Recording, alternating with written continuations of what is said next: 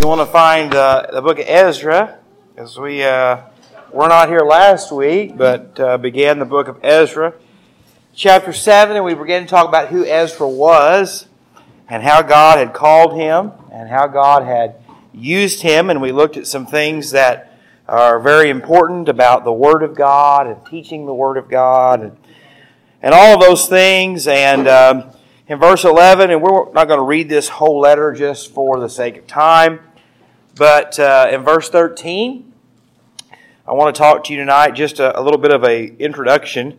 It says that I issue a decree that all those of the people of Israel and the priests and the Levites in my realm who volunteer to go up to Jerusalem may go with them.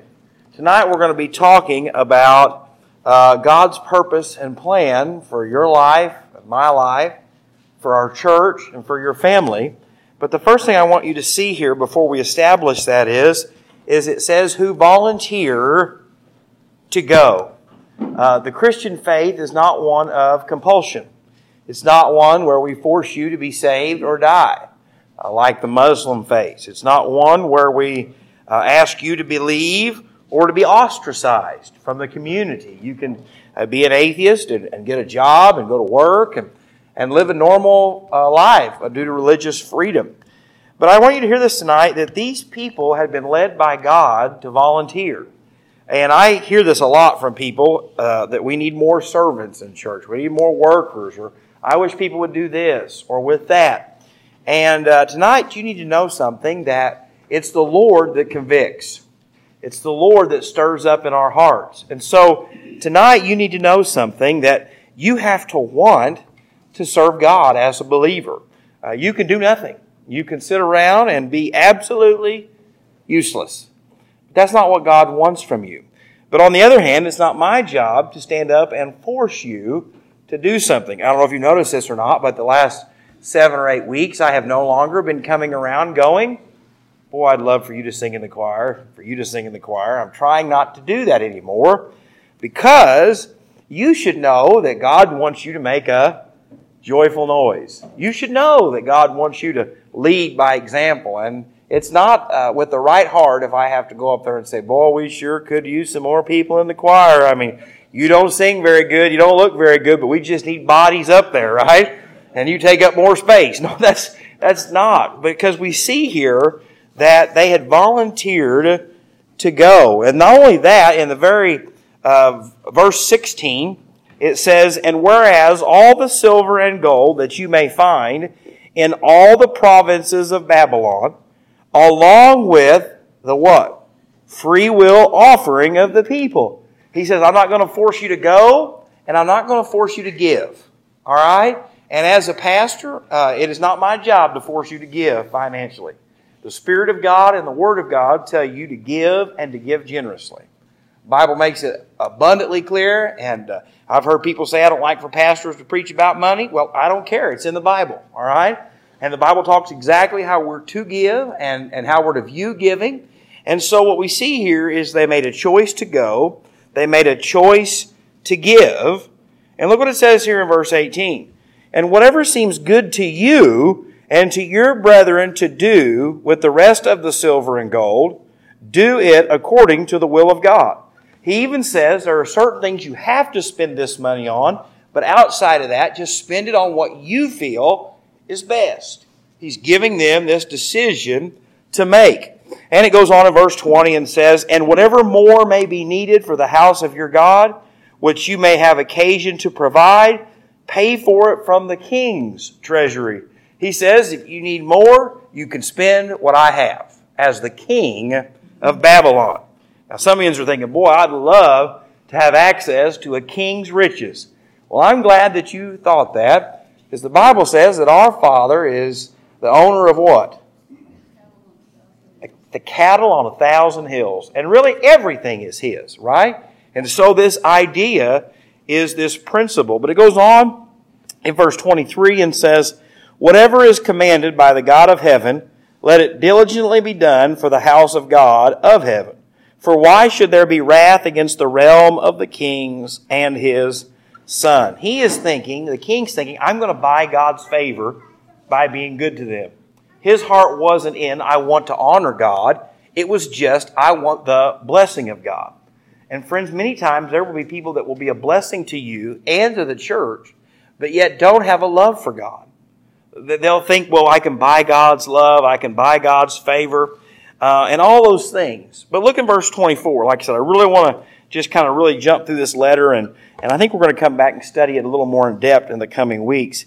But it says, also we inform you that it shall not be lawful to impose tax, tribute, or custom on any of the priests, Levites, singers, gatekeepers, Nethinims, and the servants of the house of God. That is why tax exemption for churches is actually not just a governmental thing. God says right here, through this writer of Scripture, that the king says, don't tax them.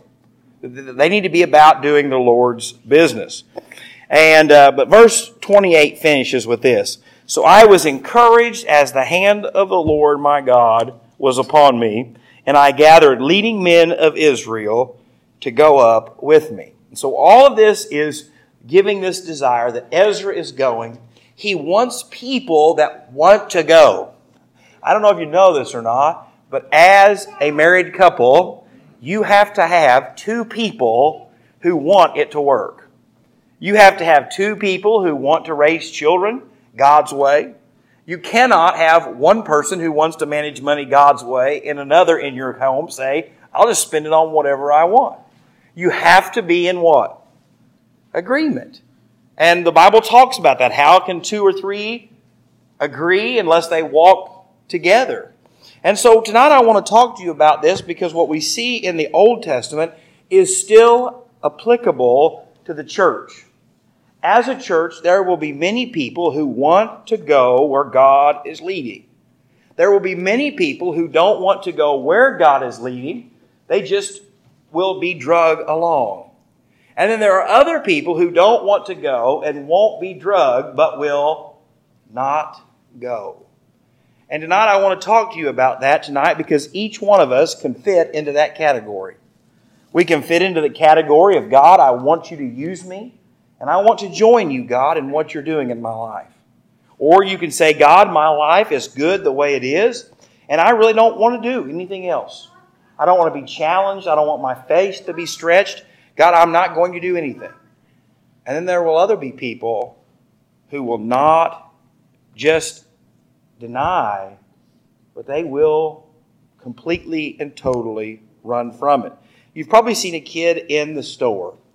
Their mom and dad is telling them, we're going to the toys. We're going to the toys. And most of those kids in Walmart are doing what? They are so happy. They are running. They're excited because that is where they want to go. Now, there are other kids, as you walk through the toy aisle, that your parents are saying, you can look, but you can't touch. And I don't know why parents do that to their children, but we do. And those kids are standing there like faces up against the toy going, smells like plastic. Oh, I just want to touch it so bad. And then there are other kids, when their parents say it's time to go, that they say no. And you literally watch them dragging them out of the toy aisle at Walmart like this, screaming, my parents hate me! And tonight I want to talk to you about that because if we are going to accomplish what God wants for us, we cannot spend all of our time dragging people who don't want to go. And we can't spend all of our time pushing people who don't want to move. We have to go with who God wants and gives us a desire to go.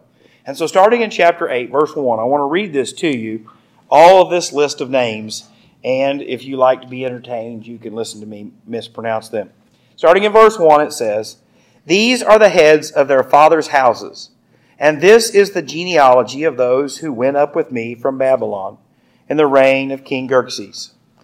Of the sons of Phinehas, Gershom, and the sons of Ithamar, Daniel. Of the sons of David, Hattush. Of the sons of Shechaniah, of the sons of Pharosh, Zechariah, and registered with him were 150 males.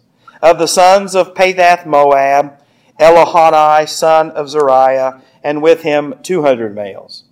Of the sons of Shechaniah, Ben-Jaziel, and with him 300 males. Of the sons of Adin, Edeb the son of Jonathan, and with him 50 males. Of the sons of Elam, Jeshua the son of Athaliah, and with him 70 males. Of the sons of Shephtai, Zebediah the son of Michael, and with him 80 males. And of the sons of Joab, Obadiah the son of Jehiel, and with him 218 males. Of the sons of Shelomith ben Josaphiah, and with him 160 males. Of the sons of Beba, Zechariah the son of Baba, and with him 28 males. Of the sons of Azgad, Johanan the son of Hakatan, and with him 110 males. Of the last sons of Ananikam, whose names are these, Eliphet, Jeiel, and Shemaiah, and with them 60 males. Also the sons of Bigvah, Uthiah, and Zadub, and with them 70 males. You say, why in the world would you skip a letter but yet read those names? And if you're taking notes tonight, this is why. People matter. People matter. I can tell you over the last 10 years of being a pastor, there are some people who I love and appreciate so much. They have been good to me. They've helped me. They've prayed for me. They've loved me. They have been nothing but a blessing. I can tell you there are other people that call 10 Mile home that are neither positive nor negative. They're just here. Show up on Sunday morning. Don't cause no trouble. Don't do anything. They come. They're here and they leave.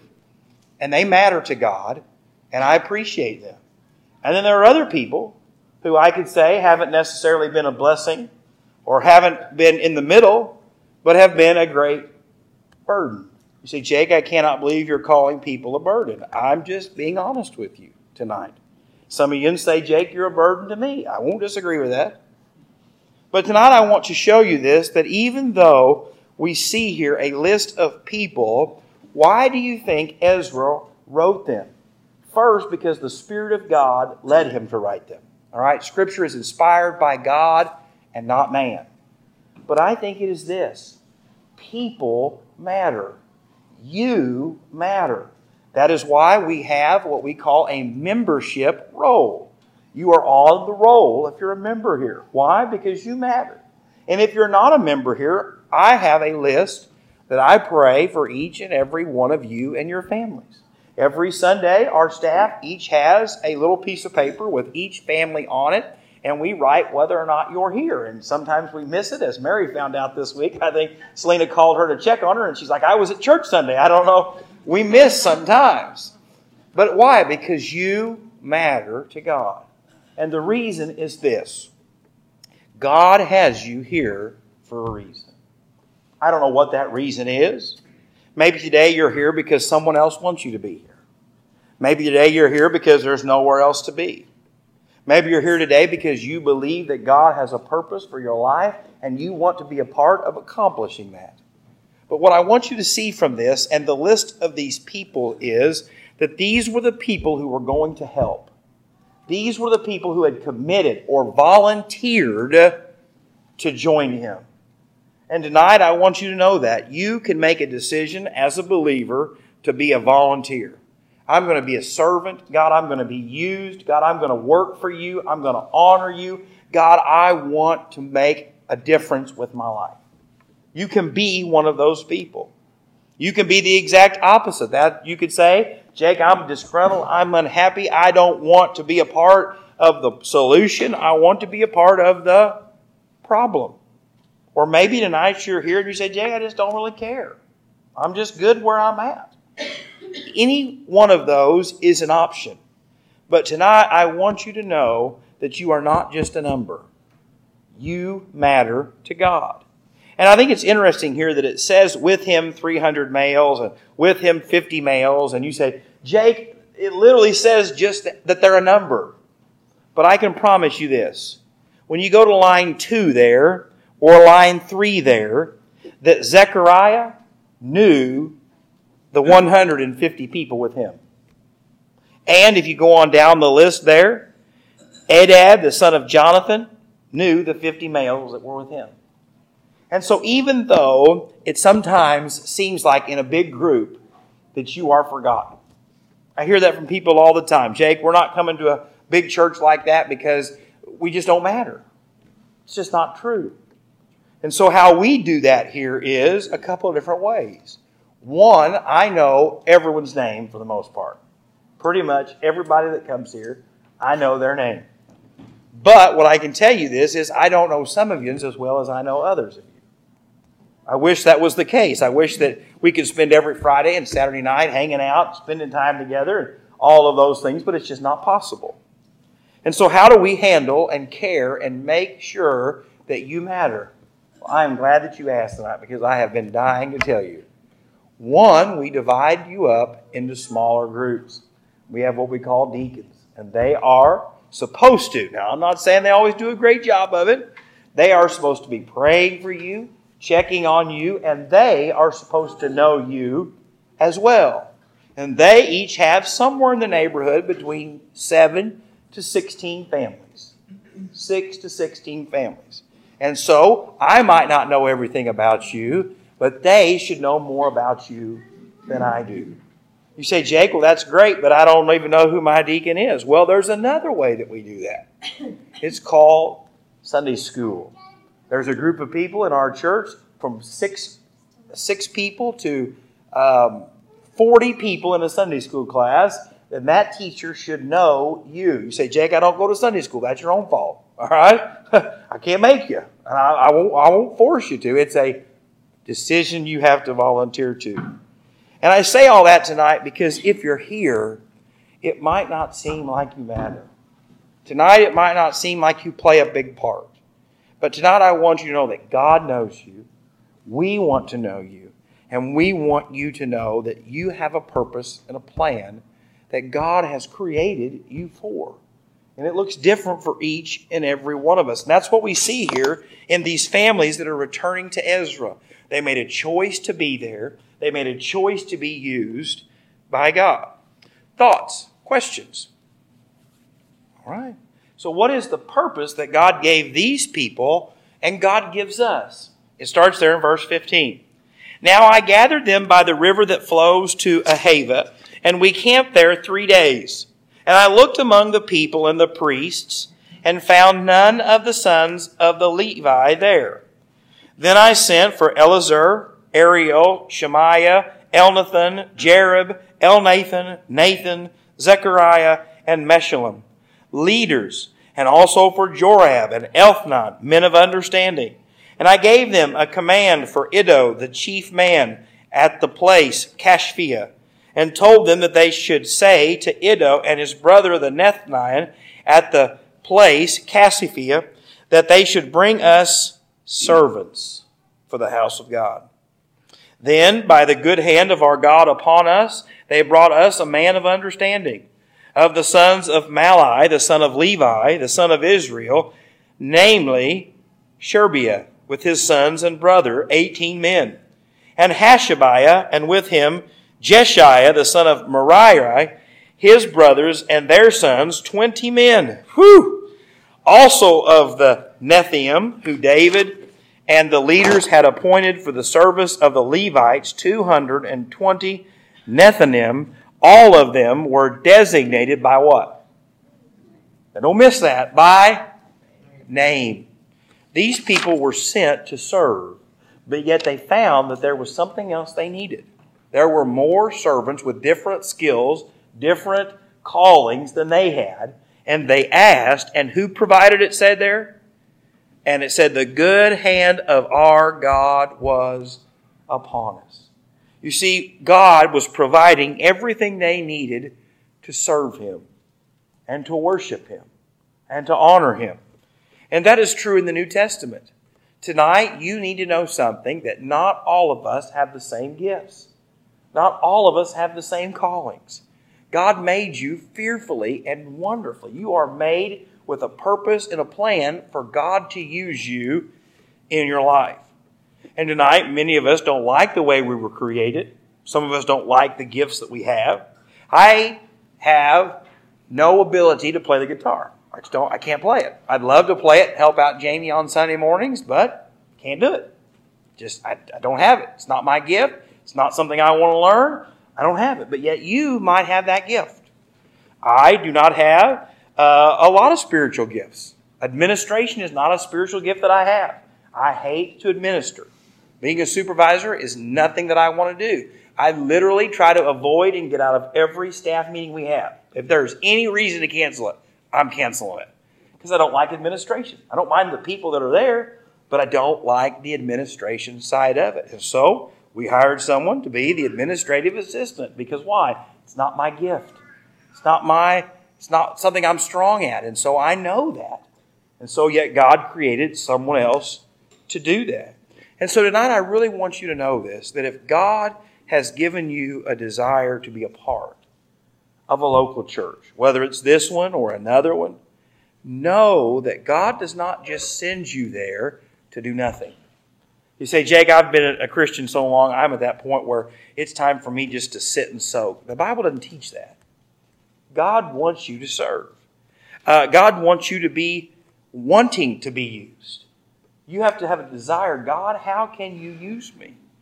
And it says here in these verses all these different names and all these different people, but those last 7 words, all of them were designated by name.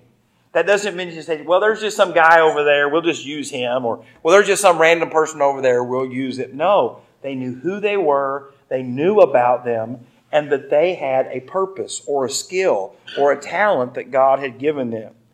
It's kind of like a few months ago before they started the nursery rotation. Tony was in there by herself during Sunday school, and so a lot of weeks she'd have a lot of kids, and so I would go in and work at the nursery during Sunday school. And I don't even change my own kids' poopy diapers. I'm not changing some kids in the nursery. No offense. I'm at the point I wasn't even getting in the floor playing with my own kids. I'm not getting in the nursery playing with your kids. I was in there for moral support. That was it. And if someone died, I could go out and get the security people. That was why I was in there. It's the truth, isn't it? And it's not my gift. I like I said, I'm not going to hurt a child, but I'm not much help either, okay? But yet, that was something that was necessary. And so I filled the slot. But my heart was not being in the nursery. I can tell you, I did not come to church going, I hope whoever's supposed to be in there doesn't show up today. I just want to be in there so bad today. It didn't happen. But yet there are people who God has given a gift to love and to care and to nurture children. And being in there is exactly where they should be. Some people are exactly the opposite. Some people have no desire to pray in front of other people. You would be surprised on a Sunday at the end of service when I begin to look how many heads go like this. Lord, please don't let him call on me. Please don't let him call on me. Or this. Start talking to their wife like that's going to stop me from calling on them. Well, that's just not they're not comfortable with that. Being out loud in front of people. Or if I was to ask them to come up and teach Wednesday night Bible study, many people would have a meltdown, right? They'd be nervous, they'd be sick. That's not their gift. It's not their calling. But yet each different gift that God has given you tonight, I want you to hear this. You've got to first want to use it. And 2, you have to know that God has something specific for you. All right. Well, you have to trust Him as you step out in faith. This is the third thing I want to show you tonight. In verse 21, then I proclaimed a fast there at the river of Ahava, that we might humble ourselves before our God, to seek for Him the right way for us and our little ones and all our possessions. For I was ashamed to request of the king an escort of soldiers and horsemen to help us against the enemy on the road.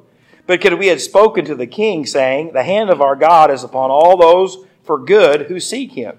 But His power and His wrath are against all those who forsake Him. So we fasted and entreated our God for this, and He answered our prayers. So what happens is they get ready to go on this journey, and they realize there are some people out there that will probably kill us. Or probably try to attack us. We're a slow-moving caravan here, right? It's not like we're a lean, mean fighting machine. And he realizes, I just got done talking about how good our God was, how He was going to protect us, take care of us, and fight for us. It'd be kind of dumb for me to turn around and say, you care to send some men to protect us? He sees the hypocrisy in this. And so what he does is he has them to pray, to humble themselves, and beg God to intervene. And look what it says there in those last 4 words. He answered our prayer. He provided what they need. And as a church, we have to never quit humbling ourselves and praying. You might say, well, Jake, we have more people than we could ever need. Why would we need to pray for more? Why would we need to pray for more servants? Because we never need to get to a place where we think we can handle all of God's blessings on our own. We should want to be praying for more nursery workers because God blesses us with an abundance of babies that we have to have a second nursery. We should be praying for an abundance of children's Sunday school because God sends us so many young families and so many children that we have to have more teachers. We should be praying and begging God to help us to be confident in our faith. That way, when people are being saved, that we are confident to help talk with them and pray with them about the decision they are making. We ought to be praying for vacation Bible school workers because we ought to be expecting and hoping that God would send us 2 to 3 to 4 times as many children that need love and the gospel this year as He did last year. You see, the reason we stop praying for God to send workers and for God to send people is because we're all maxed out. We're all blessed out. And what he says here is we're taking a step of faith, going where God wants us to go, doing what God asks us to do, and we need God's provision. As a church, I ask myself that all the time as I pray for our church. 10 Mile is not for everyone. And I can tell you over the last 10 years, God has sent us hundreds of people.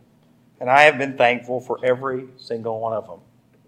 I can tell you that over the last 10 years, God has led other people out of here. And even though they are gone, I am still thankful for each and every one of them. I can tell you that there are great joys dealing with people, and there is great sadness dealing with people. Some of you tonight probably are at this point. I'm all peopled out. My social battery is empty. I don't want to serve in Sunday school. I don't want to work in the nursery. I don't want to do the front door greeting because people are people. But tonight I want you to know something. If God designated His servants by name, and God has a purpose and a place for us to serve, who do you expect us to serve? God expects us to serve others. Jesus said, I did not come into this world to be served, but to serve. And so as a church, we have to recognize that. The church is not about me. It's not about what I can get or what I can gain. Those are important. But truly being where God wants me to be is, God, what can I give? God, what can I do for your glory? God, how can I be used by you? And that's what these people were asking. God, protect us, bless us, be with us as we go. And so thoughts. I think it's interesting here that Ezra made up his mind that as he was going with people who wanted to go. As a pastor, I can tell you that I've not always been very good at that. I've not always been very good at just trusting that God will send and give a desire for people to do what they should do. I want to drag people. I want to push people. I want to force people to be where I think God wants them to be. And something that I have really had to rely on over the last few years is, God, you know what you're doing. God, you know who you're sending. You know who you're calling. You know who you're working in. And God, I don't. And I have to trust that. I have to trust your increases. I have to trust your subtractions. God, I have to trust that you know what's best. But it still doesn't make it any easier. Because as we go to accomplish God's purpose, there are always fears that creep in. Ezra should have known that God was going to take care of them. Right? God is the one that wanted them to go back. He's the one that had done all of this. But yet, when it came time to step out in faith, what happens? There's fear. And so tonight I want you to know that there will be fear when God asks you to step out in faith. There will be fear when God asks us as a church to do more than we've done before. There will be those fears and doubts that enter our mind. But we must be willing to what? Humble ourselves and pray. Because as we've looked here, the fourth thing I want to show you is the ultimate goal of these men and women, and these men especially, is to get to a place, because he says there, don't miss this, in verse 21, from him the right way for us and our little ones. So it's not just a generation we're talking about multiple generations. Multiple generations. Is that they are going to worship God, so that a generation of people can worship Him. In verse 24 it says, "And I separated 12 of the leaders of the priests, Sherebiah, Hashabiah, and 10 of their brethren with them, and weighed out to them the silver, the gold, the articles, the offering for the house of God, which the king and his counselors and his princes and all of Israel who were present had offered. I weighed into their hands 650 talents of silver, silver articles weighing 100 talents, 100 talents of gold, 20 gold basins worth of 1,000 drachmas, and 2 vessels of fine polished bronze, precious as gold. And I said to them, You are holy to the Lord. The articles are holy also, and the silver and the gold are a freewill offering to the Lord God of your fathers. Watch and keep them until you weigh them before the leaders of the priests and the Levites and the heads of the fathers' houses of Israel in Jerusalem, in the chambers of the house of the Lord. So the priests and the Levites received the silver and the gold and the articles by weight to bring them to Jerusalem, to the house of our God." He says we're going to worship. And you have this responsibility to keep this in good order as we go to worship. And I think about this in a lot of different ways. One, we know that in the New Testament that these objects are not holy, right? We know that we now live in a new temple, right? The dwelling of the Holy Spirit. We don't have a temple like the Old Testament Jews did to go worship. You don't come into church on Sunday and drink out of a gold cup or things like that. The vessels are not; they're just vessels. But in the Old Testament, it was different. There was a symbolism. There was a sacredness of that, and so we see that. But what we see here is that they were all to do what? To be preparing themselves for when they worshiped. And when they begin to worship God.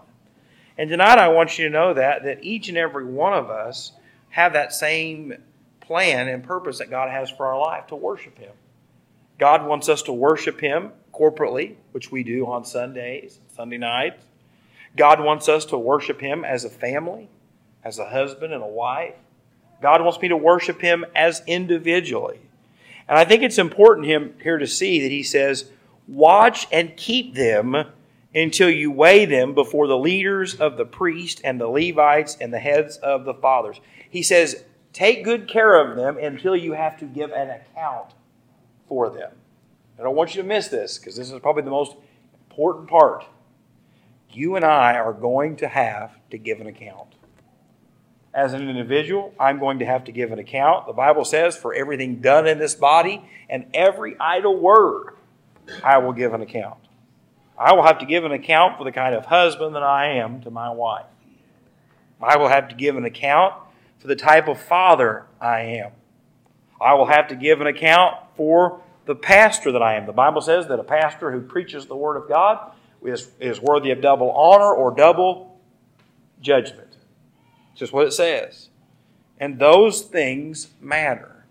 And tonight, I don't know what God has entrusted you with, but I want you to know this: God will hold you accountable for it.